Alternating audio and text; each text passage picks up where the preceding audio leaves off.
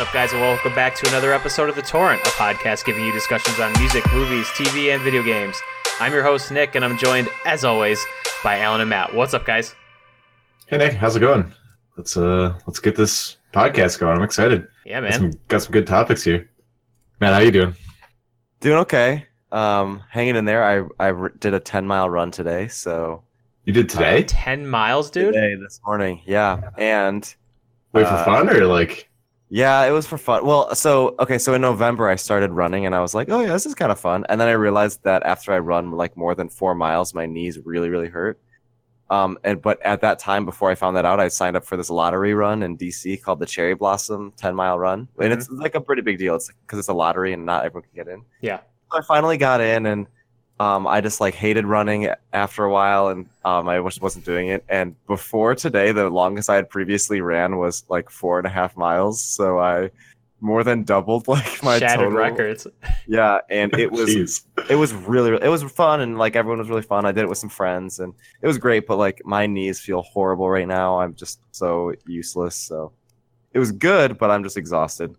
How did you finish compared to everyone else? I was 11,000th. So 11,000th. Yeah, but there was like I think there was like 16,000 people. Okay. So, yeah, but I mean, still, for not 11,000, running competitively like that a lot, that's really good. Yeah, I definitely could feel towards the end that I was not going fast, but all I wanted to do was just finish without walking. So and you did? I did. That's yeah, right. it wasn't fast, but I did run the whole time, so that was cool. I would Did people? go ahead. Oh, sorry. Did people give you water and stuff as you were running? Was it like one Yeah, of those, there's so much cool stuff going on because there were cherry blossoms everywhere, which is fun. Mhm. But people had signs, and that was really, really cool and fun. And Sierra came and brought like 3 separate signs for 3 different areas, so that was really cool. Nice. But there were people, so there was Gatorade and water throughout the course, which was really cool. And there was some food and porta potties and stuff as you ran. Then they would have like entertainment stations where people, like there was like a marching band at one, and like just some people playing really loud music, which was awesome at the other one. And then my favorite one, they had this huge sign that said Oreos and beer, and it was not like a sanctioned thing from like the company who set this up. It was just some random people who did this at runs, I guess. So they had like all these things of Oreos, and they had all this beer that they were handing out. It was so awesome. So Did any of the runners actually go get Oreos and beer mid-run? Oh, dude, yeah, there was like a line. Like people were waiting. No It was way. really cool.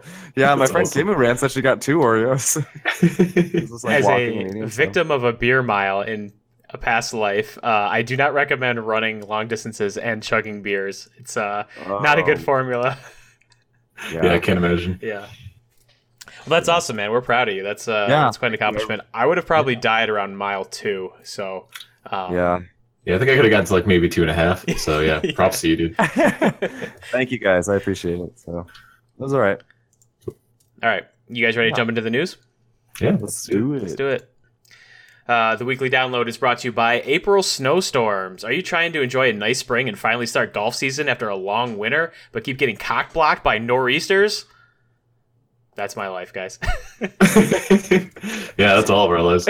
Well, I guess not Matt so much because he's Yeah. a Southern boy now. Southern boy. You know, yeah, that is true. But you know what? It did get down to like 34 this morning. So I'm still miserable. I'm still not happy about it. But That's pretty cold. Yeah. Wow. yeah, this sucks. So anywho. Anyway, all right, moving into our first news story here. Before this game came out, we had talked about being really excited for it.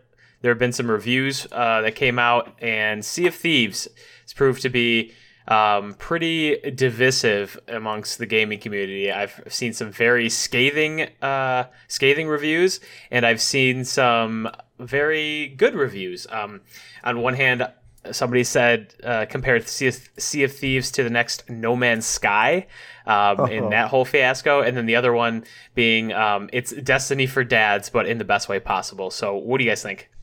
So I watched some videos on Sea of Thieves, and I thought so. In the videos I watched was this guy playing it solo, Mm-hmm. but I thought it looked awesome.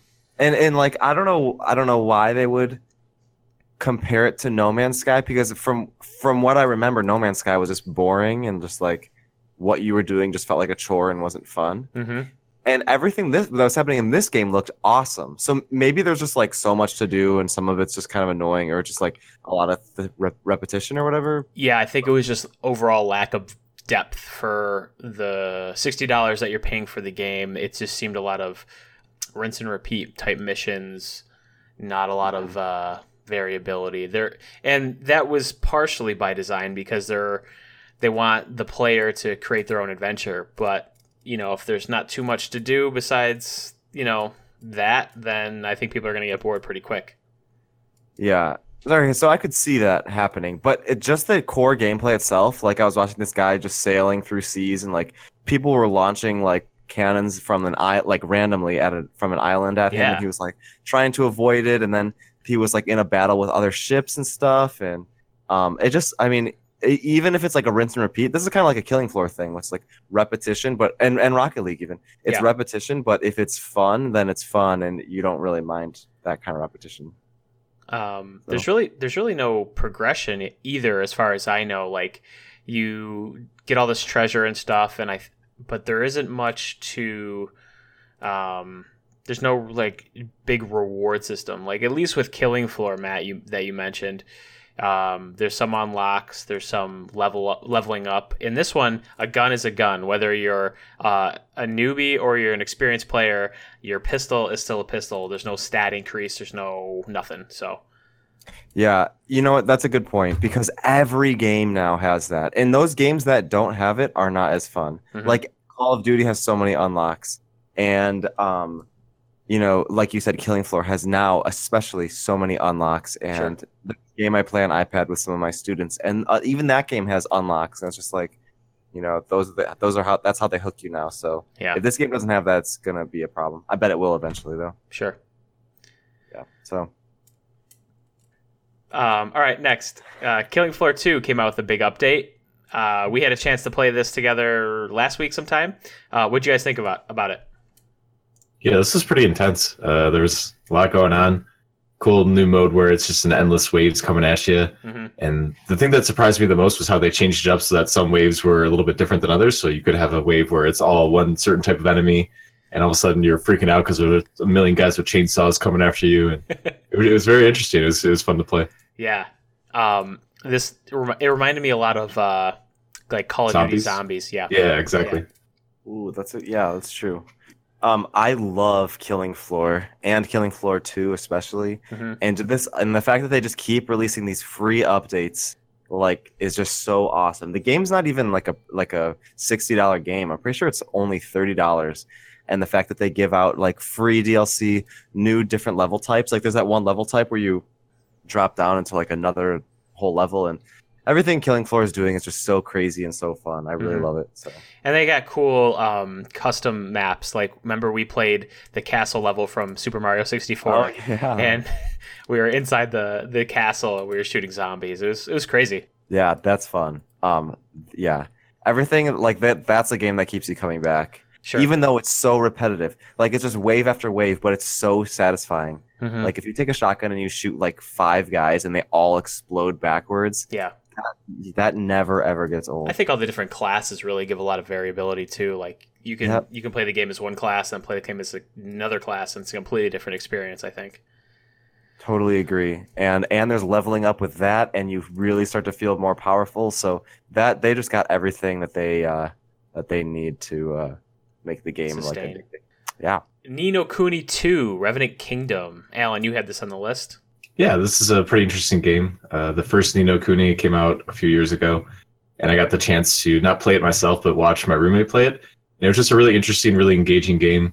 The story behind it was just fun enough to where I was pretty satisfied just watching him play it and getting to understand the game and how it works, and also the storyline behind it. Sure. It's kind of similar to a Pokemon style, but instead of the Pokemon fighting for you, you fight with them, and it's more live action than it is the turn-based, with some kind of cool little mechanics where you can pause the game and have your Pokemon do different things and then go back into live action and fight alongside with them. So is it obviously it's a Japanese style anime type look to it, just based on the title? Okay. Yeah, and I believe it's dubbed too as well. I think there's like a Japanese version that they dub over into English. So okay, And you Wow. said Yeah, so it's not a straight turn-based game. It's more of a fluid kind of thing, but you can still pause it. And is it like a dice roller, like a Knights of the Old Republic style combat, or what? no, it plays more like Final Fantasy, like a newer Final Fantasy Okay, game, where yeah, they're yeah. like more live action. You're kind of fighting that way. Yep. It's kind of cool, but it's got a little bit of a nicer appeal to it, where it's a little simpler, more childish type graphics. So it's kind of cool. All right, cool. Yeah, so the first one was a pretty big hit, but not as well known, but pretty successful still, and great reviews. And the second one I hear is just as great. So definitely worth a check out if you're into the smaller Japanese style games. So Awesome. Yeah, and those graphics look literally like an anime, like a cartoon. yeah, exactly. Oh, not- okay, cool. I'm not a fan of those graphics, but these look so awesome that you can't deny it looks great. Yeah, it has a very similar art style to like Studio Ghibli, if you know any of those movies, Spirited Away and that kind of stuff. It's similar to that. So Okay, That's very cool. nice. All right, moving over to some movies. Game Over Man. If you're a big fan of Workaholics, they came out with their own Netflix movie. It was a movie. it was. It was a movie. It was definitely a movie. Alan, you also saw this movie. What do you think? What did you think about it? Man, I loved Workaholics, so I was pretty pumped for it. Yeah. And it like had that style of Workaholics, but it was just weird. There were some like kind of strange moments. Like some of it was pretty funny, but a lot of it was just really strange. So they had some obvious homages to Die Hard. I mean, the whole movie started off very Die Hard-esque, if you've ever seen Die Hard. And I kind of laughed at some of those references and jokes because they actually did it pretty well. And there's a couple other parts I laughed at, but overall I thought this movie was, like you said, very weird. I don't know if they were really playing up, and I hate to use a word, but they were really playing up the millennial aspect of it with the whole Instagram and, gotta get it for the gram, and the character motivations were all for just to put it on social media or just to get rich and famous from doing literally nothing. That part kind of turned me off, but the two henchmen were named Bilbo and Dildo, and I laughed really hard at that. Lot of dick in this movie. You see quite a bit of dick. like straight dick, uncensored, just dick. Yeah. Yeah. I did. You know what though? I did laugh at the part where Adam Devine was like twisting, and it was like slapping against, and then Dur's just like, no, dude, it's not like it was weird. It was gross out. It was just it was funny though. Yeah. What would you give this movie out of 5 bottles of mead? I was really struggling with this. I think I would give it probably a 2.5 out of 5 bottles. Like, just, it was a completely average movie. Didn't hate it, didn't love it. It was just like, I watched it and it was okay, you know? Yeah, I think I'm hovering around the 1.75, 2 out of 5 bottles of mead. It's one of those movies, if I would never sit down to watch it by myself again. But if I had a bunch of friends over and we were getting drunk and we need something to laugh at, I think it's one of those movies where if you watch it in a big group, it makes it really fun. You know Yeah, what I mean? for sure. Yeah, I agree. Nice. All right, next. Guys, this is a Christmas miracle. Matt has actually seen a movie before we had a chance to see this movie. Gasp, So right? everyone out there listening, please give a round of applause. Matt, Yeah. golf clap to you. Thank you. In honor of the Masters. Thank you. Nice It job. was it was hard, you know? Like I just had to go out to the movies. I haven't done that in a while. Yeah. Yeah. So what did you get a chance to go see?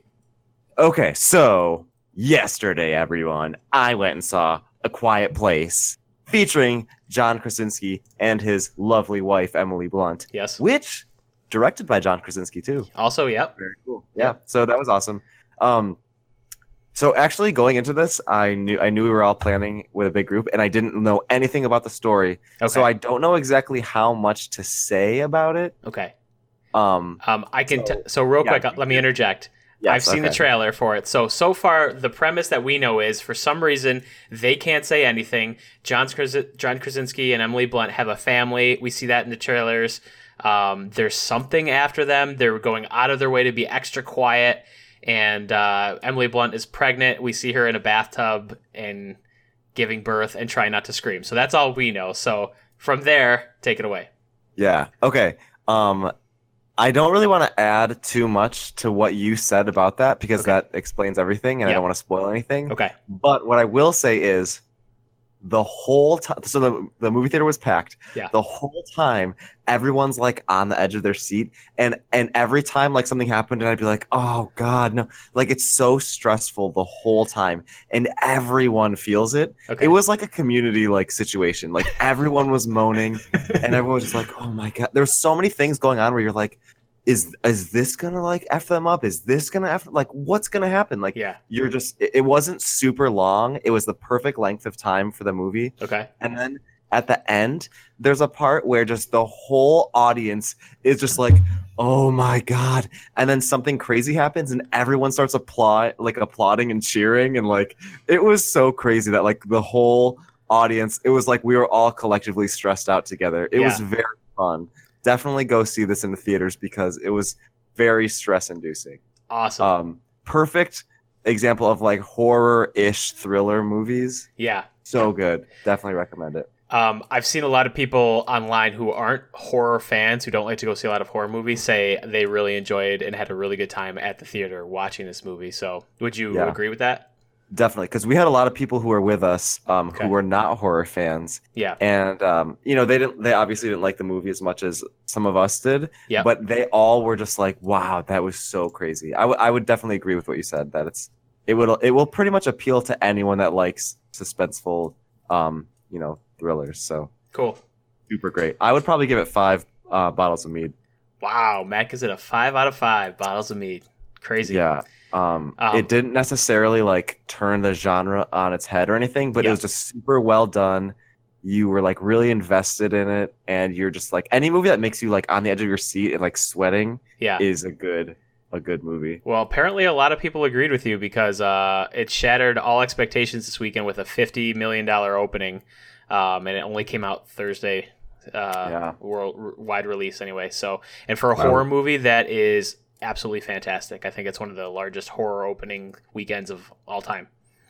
Yeah, I can believe that. It'll appeal to a lot more people than a typical horror movie would. So go see it. It's very cool. How was it with John Krasinski specifically? Because a lot of people, they know him as Jim from The Office, and they can't get the image out of their head. So how was it watching Jim from The Office in a horror movie? Like, did he sell it well enough to believe it was a different character?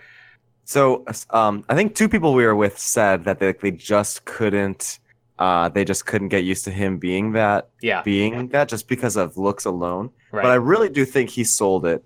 Okay. The whole movie is very serious, and there's never like any like funny parts. There's no laughing at all. Yeah. But I was gonna say John Krasinski does a great job of like making you believe that. So I didn't have a problem with him being a serious role at all. How funny would that be if like it's a really tense part of the movie and then like it's a jump scare and then John Krasinski does like the Jim look and just looks like, at the camera and just shrugs. That would be awesome. Cool. So 5 out of 5 for The Quiet Place. Yep. Nice. All right, next, I had a chance to go see Ready Player One this weekend. I finished reading the novel. I was really excited for this movie.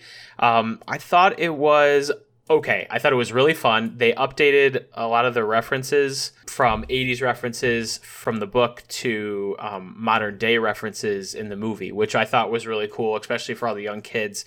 There's a ton of Easter egg videos out there. For those of you who have seen the movie, I want to count all the Easter eggs, but we saw appearances from Mortal Kombat characters, from Halo characters, from Overwatch characters, from literally stuff I totally forgot about. And I thought they did a really good job with that. Story-wise, I thought it was a little lacking. I would still recommend the book. I think the book it felt like the story had way more stakes in the book. But overall, fun spring movie to come out. I think Steven Spielberg did a good job directing this one. I wouldn't put it in one of his all-time bests, but it was decent. I think I would give it a 3 out of 5. Okay.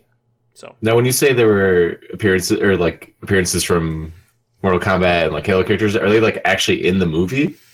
So, or is it just kind of like they're in the background, you see them kind of run by type of thing? Yeah, it's a little bit of both. So, like there's a lot of battle sequences that you see in the trailer the characters will have different weapons to use to fight, and so the one character has the assault rifle from Halo. The one character like goes through their inventory and they spawn the chainsaw gun from Gears of War. The other one gets like the Halo bazooka. Vehicle wise, we saw a whole bunch of stuff. We saw the Batmobile, we saw Speed Racer, we saw Knight Rider, we saw the DeLorean from Back to the Future, we saw couple of ships from like Firefly and Battlestar Galactica and Gundams. Wow. And it just keeps racking up and racking up. So jeez, okay, but they're pretty brief references. They're quick, part? Yeah. Some of them are a blink and you miss it type of thing, but others are like front and center. They're walking through the Oasis, like just and you see like Ninja Turtles just casually walk by. Some people's avatars are the Ninja Turtles or something like that. So fun movie. Don't put a lot of hopes and dreams into the story and how deep the story goes. I would read the book for that, but overall, fun movie. Cool. All right, moving on to some music now. The Weeknd released a new EP this Friday called My Dear Melancholy. Alan, what did you think of that? This was like so weird. I mean, yeah. So the very obvious theme of this album is The Weeknd's breakup with Selena Gomez, and it's very heavily influenced by that. And there's a lot of references to his relationship and the things that they went through together. I didn't even know they were together. Okay. Well, they're not. They broke up. Right. Yeah. Oh, yeah. Okay, yeah. And she got back with Justin Bieber and stuff. So, like, and so the issue I had with this is that okay, it's if you're gonna release a song about like a breakup, release one song and you keep all your street cred and you're still a pretty good like rapper and not many people are gonna look at you weird. Yeah. He released 6 songs and all 6 songs were about this, and they were just like very, very strange, and there was a lot of just really, really awful emotions coming out and stuff, and it really changed the appearance that I had for the Weeknd. And I was really hoping there'd be a one or two songs about the breakup, and then he'd release some songs that were more his style, and yeah, can I get back to his not his old self, but like the type of music that he generally produces. Sure. And it was pretty much an album dedicated to that breakup. So that's like some Taylor Swift level stuff. Like and some like it was above that. So yeah. Jeez. Yeah. I listened to it quickly. I'm gonna have to listen to it again, knowing that him and Selena Gomez were together and then they broke up. Like that puts a whole different layer to me on it for me. But I gave it a listen. It was okay, but like you said, it was kind of weird. It was a little out there for very slow, very mellow. Like not a whole lot of good upbeat rap songs. So yeah, don't listen to it expecting the old Weeknd or anything new that the Weeknd's been putting out. Expect a little more of a depressing almost album. So sure, not a good move to make. No. Yeah. All right, next, Cardi B finally released her feature-length album called Invasion of Privacy. This one has she said so many singles out, I almost forgot that those singles weren't on albums already. So this album dropped in like Bodak Yellow and Bardia Cardi were on there, and I'm like, oh, okay, yeah. I listened to the rest of it pretty briefly. A couple standouts, but it was okay for me. Have you guys had a chance to listen to it yet? I haven't had a full chance to listen to it, but I'm sure it's going to be okay. Like you said, the singles that have already been released are the big songs on it, and it's kind of what you expect from an album. You're not going to get 100 hits on an album, and sure, you're going to have 1 or 2 songs that are really going to stand out from the rest. So sure, the fact that she kind of already released those already, and now they're on the album again, is just kind of a difference in how she decided to kind of release the music. So for sure, you guys ready for music picks? Yeah, let's do it. All right, first on the list. Yeah, this is one I threw on. It's called I Heard You Got Too Lit Last Night by St. John. Just a funny little song about just guy rapping about a girl getting too drunk the night before and just singing about it. And just, it's got a nice little rap beat to it, a little trap beat to it, and a nice kind of weird synth in the background. So good listen. Not as well known of an artist, so a little bit of a more indie rap scene, if you could call it that, in the sense that it's a little less known. So. Cool. All right, moving on to my picks. I've been listening to this band nonstop since I heard about them. Greta Van Fleet's Safari Song. Greta Van Fleet is a revivalist rock band. The singer sounds exactly like Led Zeppelin. Like the whole band sounds a lot like Led Zeppelin. It's kind of thrown the whole rock community into a huge tailspin, whether they're a great band with actual talent or they're just a Led Zeppelin ripoff band. And I think these kids, I mean, there's three brothers and a friend, and they're only like 21, and they have a solid first album out right now. So I chose Safari Song, which is the first song on the album there. I think they're a great band. I like to see more of them. And the Struts, who I mentioned before on the show. They're kind of these new age rock bands that are coming out that just seem to be picking up tones and sounds from older style rock bands who I think are who are really good. And I'm glad to see that rock's coming back a little bit. Yeah, I think you nailed it too. That they have a perfect 70s 80s like hair metal band sound, because I gave this song a listen and I'm like, wait, what era is this from? And I like had to like go out and like Google it. I'm like, oh crap, this is from like a year or two ago. And I was like, wow, they nailed that sound. So it was impressive. Yeah, absolutely. All right, next I had Drake, Nice for What. This is a new single he dropped over the weekend. Pretty good song. I put this on here because I know there's a lot of Drake fans. We talk about Drake all the time.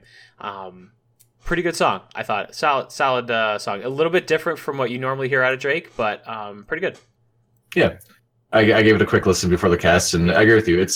He definitely has songs where I hear them, I'm like, yeah, that needs to go on like a list. Like I need to hear that song multiple times on a playlist or something like that. Yeah. This wasn't quite one of those songs, right? But I think it was still like a good song, and a song that's like, yeah, it's catchy. It's a decent song. It's still fun to listen to. It just wasn't, a standout song for him. Sure. Yeah, I agree 100%. Next couple ones, I've been watching a lot of HBO shows lately, and I just wanted to give some shout outs because HBO, I think overall does a great job pairing music to their television shows.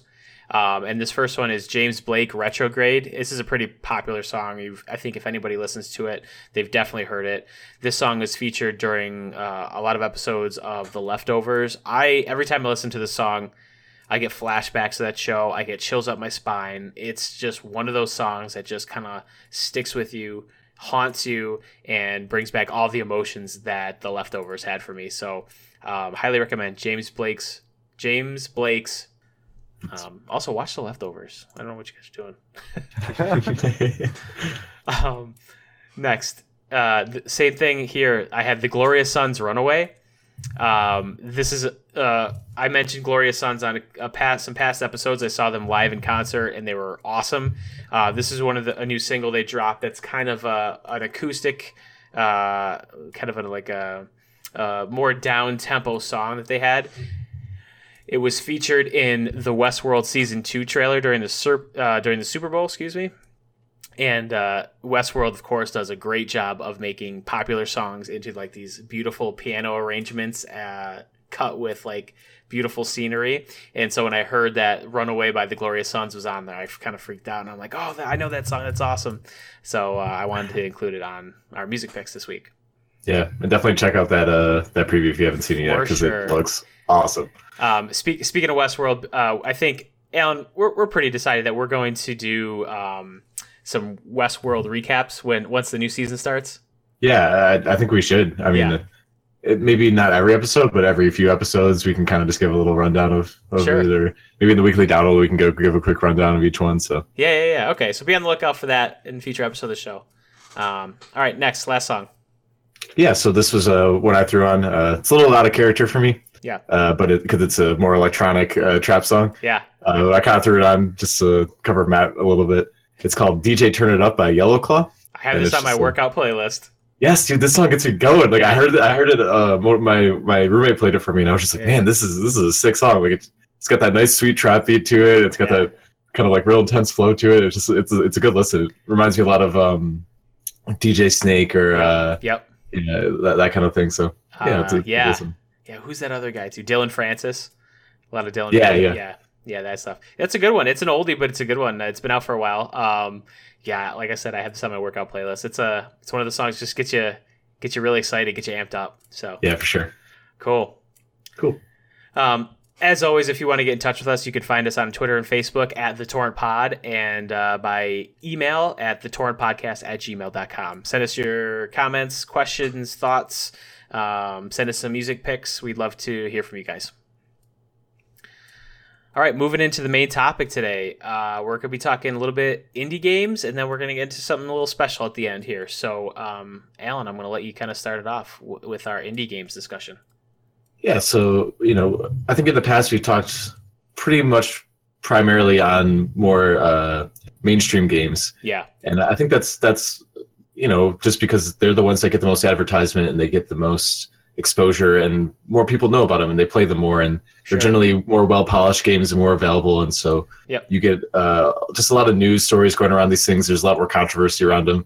But what you don't hear about as much is the indie game scene. Mm-hmm. And I wanted to kind of just make sure that we touched on that and discussed it, because there's a ton of indie game developers that don't have the same resources and manpower and cutting edge technology that these big game developers do, but they still put out some pretty fun games. Yeah. And, you don't need to have these big fancy graphics or, hours and hours of time put into a game to make it fun. Right. These games really succeed because of their ability to have fun gameplay and unique gameplay. They focus less on making a game look good and instead try to make the game play good. Yeah. And so you get a really unique experience where maybe you get a different game that plays a lot differently than these mainstream games, where you have some different things going on, and you get to experience just a whole different style of game.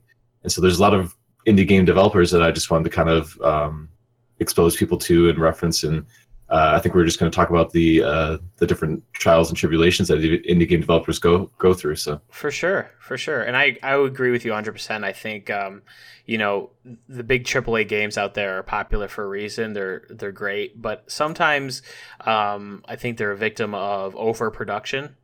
They may look good and they may play well, but they don't necessarily have that like extra feel to them. And I think you get that sometimes in indie games where like the spirit of the game really shines through, and you definitely get the character of the game a lot more in indie games than you would from a Call of Duty, for instance, the 15th adaptation of Call of Duty or whatever.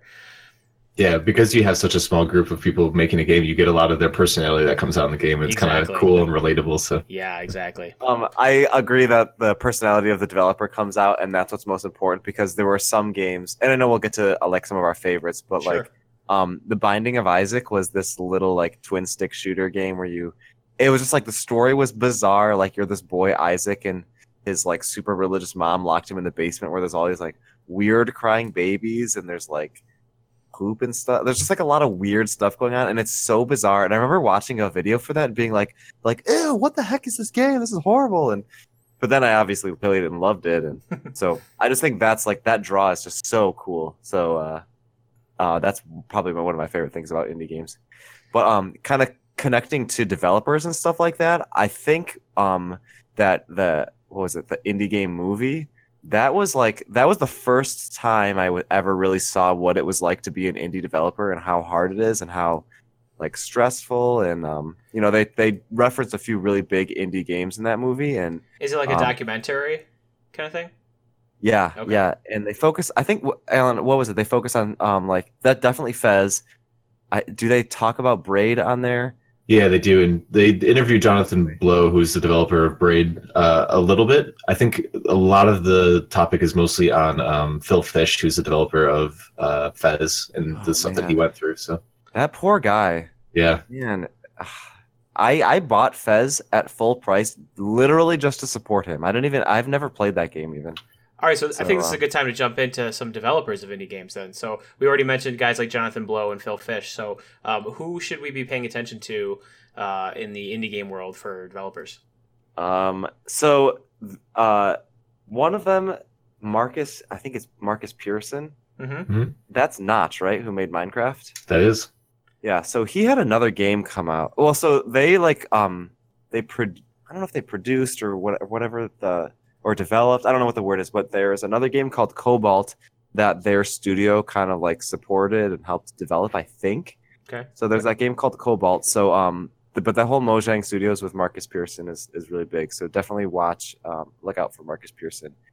I don't know how to pronounce this guy's last name, the guy who made Super Meat Boy, but they focus on him in the documentary also. Tommy Refines?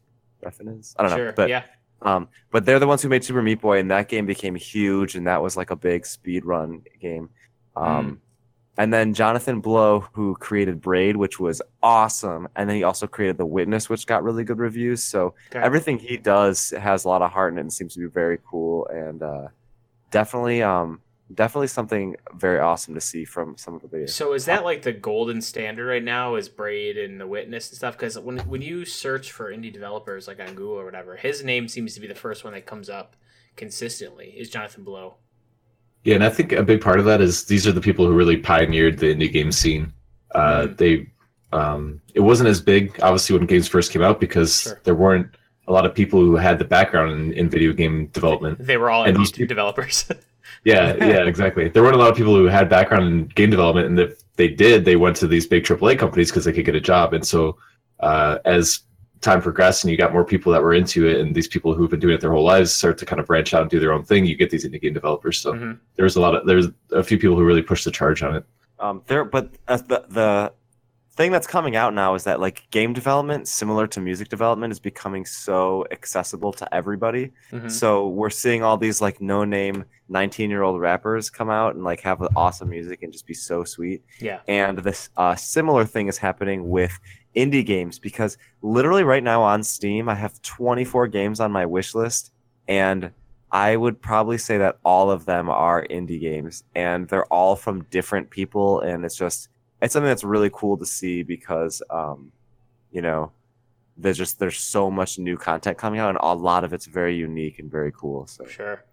Yeah, and I think Steam did a great job of starting their green light program, which has been a big help to a lot of indie game developers to get recognized and noticed by the community. So, it's becoming a lot more accessible to find indie games and find developers and to get exposure for them. So, yeah, that's actually that system's no longer in play anymore. Oh, they took that out? They did take it out, but I'm pretty sure the process that they would accept new games is still similar to how they're accepting new games. Because I see some crazy games on Steam. I have like Moneymaker Simulator, or like Goat Simulator. Goat Simulator.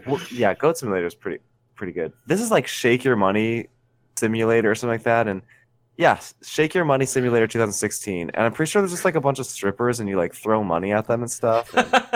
And, it's just like that game. Someone was like, "Yeah, I think this should be on Steam."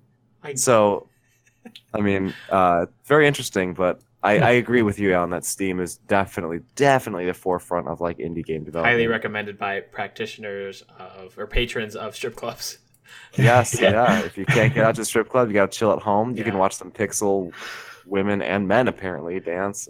Listen, bro, I gotta save some money. I can't go to the club tonight. Yeah, right. Just go stay home, play, shake your money. Yeah. So, so anyway, indie games are probably my all-time favorite like type of video games.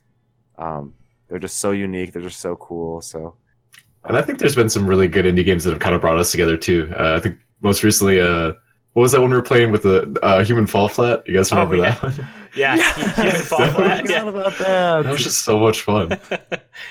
And then I remember even in the past, I think we would play like Don't Starve Together. Like that was a game we played together for like a long time and stuff. And that was just like an indie game that someone threw together, not a big name. And we played through what was it, Hammerwatch, the little dungeon shooter crawler. That was fun. Yeah, that was fun. That was a lot like Gauntlet, right? Yes. Yeah, exactly. Yeah. Gauntlet's been around for a while. Would that be considered an indie game? Do you think, or because it was an arcade game and then it was kind of. True. Let me find out. I don't know. Yeah, because it was like a big arcade game, but then it was remade, so maybe the remake is considered indie. I don't know. Yeah, it's hard to say. Weird. I would guess not, but we played that on PlayStation, Alan, or PC? No, I think the three of us played it on PC. I think we had Kevin there too. Yeah, I remember that. Yeah. So, sorry. Yeah. No question for you. Indie games, can they be I know it's a little bit easier, like we mentioned now, especially with PlayStation Network and Xbox Network and and Steam to get indie games. But like in the past, when indie games were first kind of around, was it on one specific platform, like mostly just PC? Was it could you still get like cool little indie games on like PlayStation before this current generation? As far as I know, it was like indie games were unable to be produced for consoles. Definitely, Sure. I think it was for PC because programming for PC was sort of straightforward, and then you would just put it out on PC. Yep. But for especially for games that had cartridges and stuff like that, you could not really create those Create cartridges on there. and There's stuff like that. So yeah. I think PC is definitely like the birthplace of indie games. Mm-hmm. Yeah, PC has just always been known for being very open source. It's easy to program things for a computer because there's things like Java and other virtual machines that you can literally just anyone can write code for. You're not paying for the development software that you need to write the code. Right. It's pretty much free and available, and it's been for a long time. With gaming consoles, you're really doing more of a very specific programming where maybe you need certain keys to actually access the processing units of the gaming consoles. So there's a lot more of a protected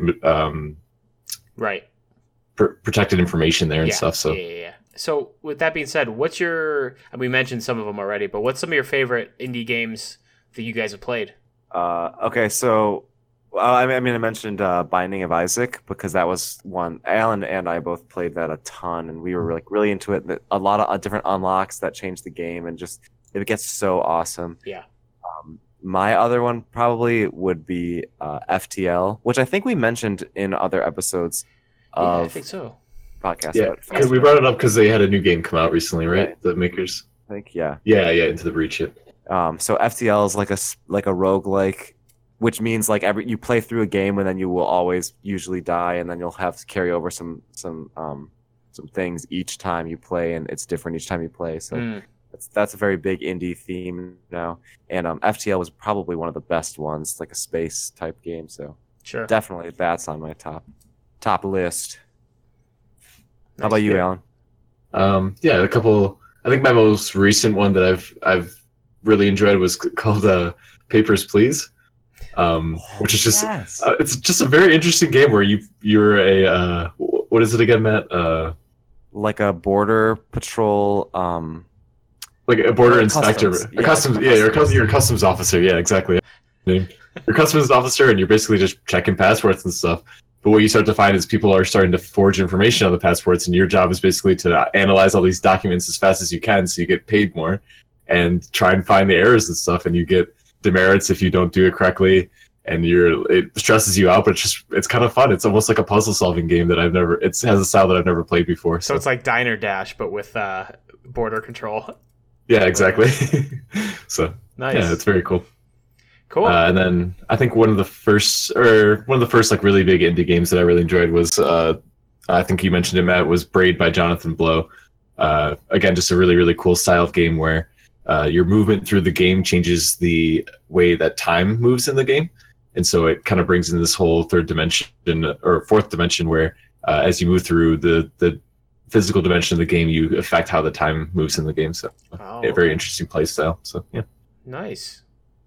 And it's about, the atomic bomb, obviously. So. Oh, really? Yeah. I didn't know that. Yeah, so, okay.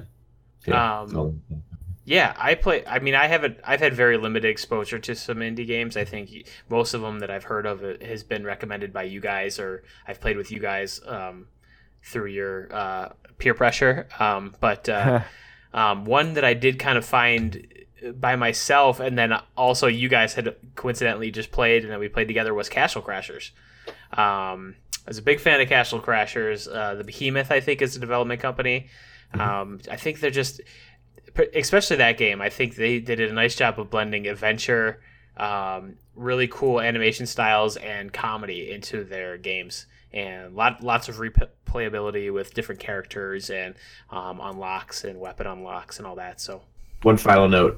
So just on the same topic of indie games, I think one thing to watch out for most people is, and I know me and Matt have been kind of bit on this in the past, is pre-release or alpha release, where a game it gets released and you pay for it, but it's not actually in its completed state yet. And I think originally it was really fun and cool to be a part of that, but it's gotten to the point now where a lot of companies will always be in alpha release, and you don't actually ever get a full game because the game just develops for years and years and years. So yeah, be careful with supporting game developers and make sure that you get what you pay for. But with all the bullshit that's been going on with EA and some of these big name companies, support your indie game developers because they're trying to give you the best content for your money and not trying to rip you off with microtransactions. So sure.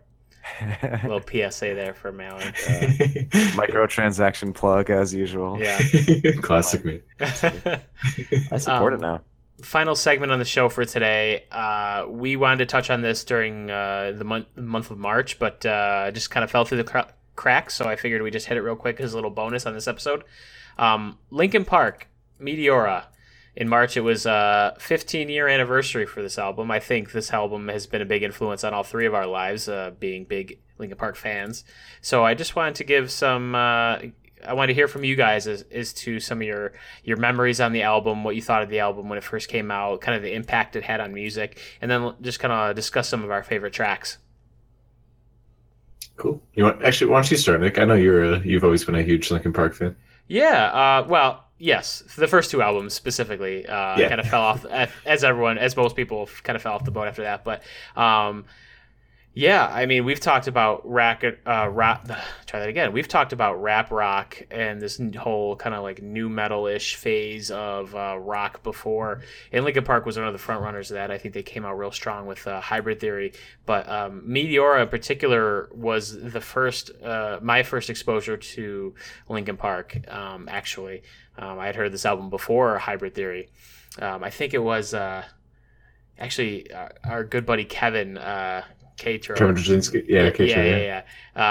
Kind of turned me onto this band, but I thought it was just it has such a unique sound. Like any song off that album, if you hear it, that's from Linkin Park's Meteor. Like it's like their sound they had on that album was fantastic, and I think it's one of those albums where you look at it as a whole collective. Like I think of the whole album as an album. Like you can listen to it start to finish, and it kind of has a nice flow of songs, and they all fit together as equal parts to a overall whole.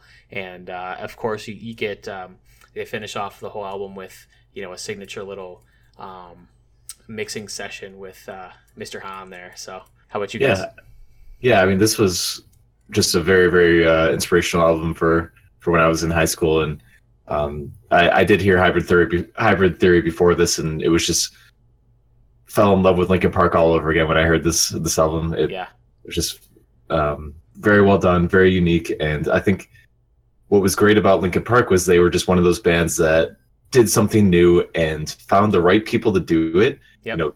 Mike Shinoda's rapping, Mr. Han's mixing, and Chester's just incredibly just spot on vocals. Sure. Were just such a perfect mix of all these different talents together that just made something very unique and very special. Yeah. And they just crushed it. It really appealed to a lot of people while still doing something new, and that's not something you see happen a lot in music nowadays. Yeah. You see a lot of the same stuff, or people doing spins on the same stuff, but not something so unique and so original as they had. So Absolutely. It was definitely a very special moment. So I'm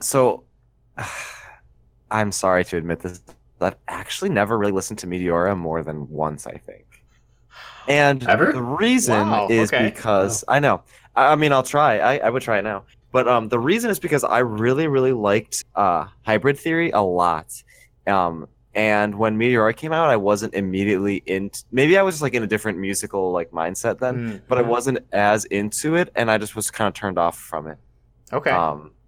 But I do really like kind of what Linkin Park started with the Game Changers type thing. We could almost include them because the kind of like what you guys were saying, Mike Shinoda and Mr. Han and stuff like that. The stuff that they were doing was just so cool. Yeah. And one of my favorite songs by them is a short song on Hybrid Theory called "The Cure for the Itch," and that so cool. And Mr. Han is so badass on that track, and I don't think there's any singing on there.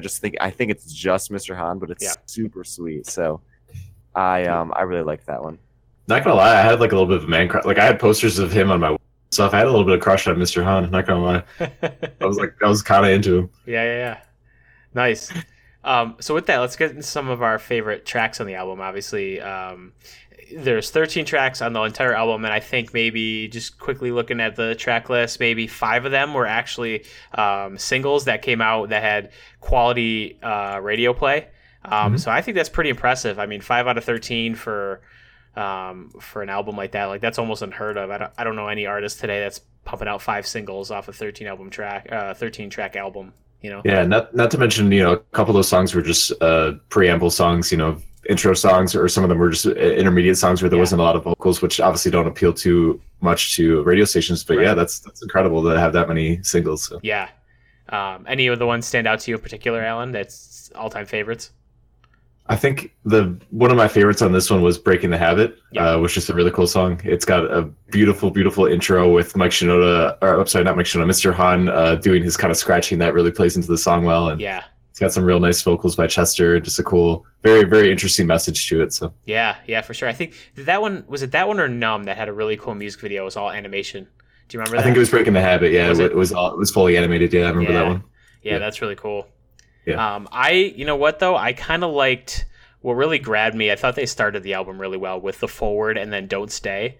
I think those 2 tracks, they're underappreciated tracks. I think Don't Stay. There's not a lot to that song, but I think just the transition from Forward to Don't Stay and then the whole as an introductory track to an album, I think is really good.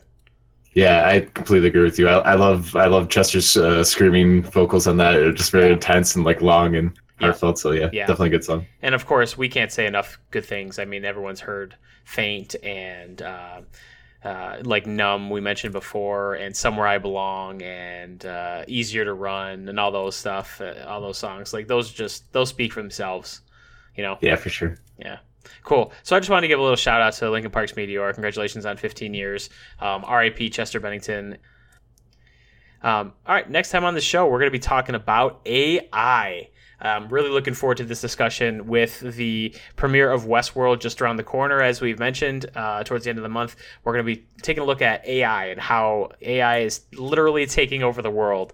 It's in our it's writing pop songs, it's in video games, and it's being explored all through movies all the time. So we're going to be touching on that as well. All right, guys, thanks. This has been an episode of The Torrent. Thanks for listening. Well, that's it for this episode of The Torrent. Thank you all for listening. Download, rate, and subscribe to the podcast on your favorite podcast service. If you want to get in contact with us, feel free to send us an email, thetorrentpodcast@gmail.com. You can also get in touch with us on Facebook and Twitter @TheTorrentPod. We'll see you guys next time.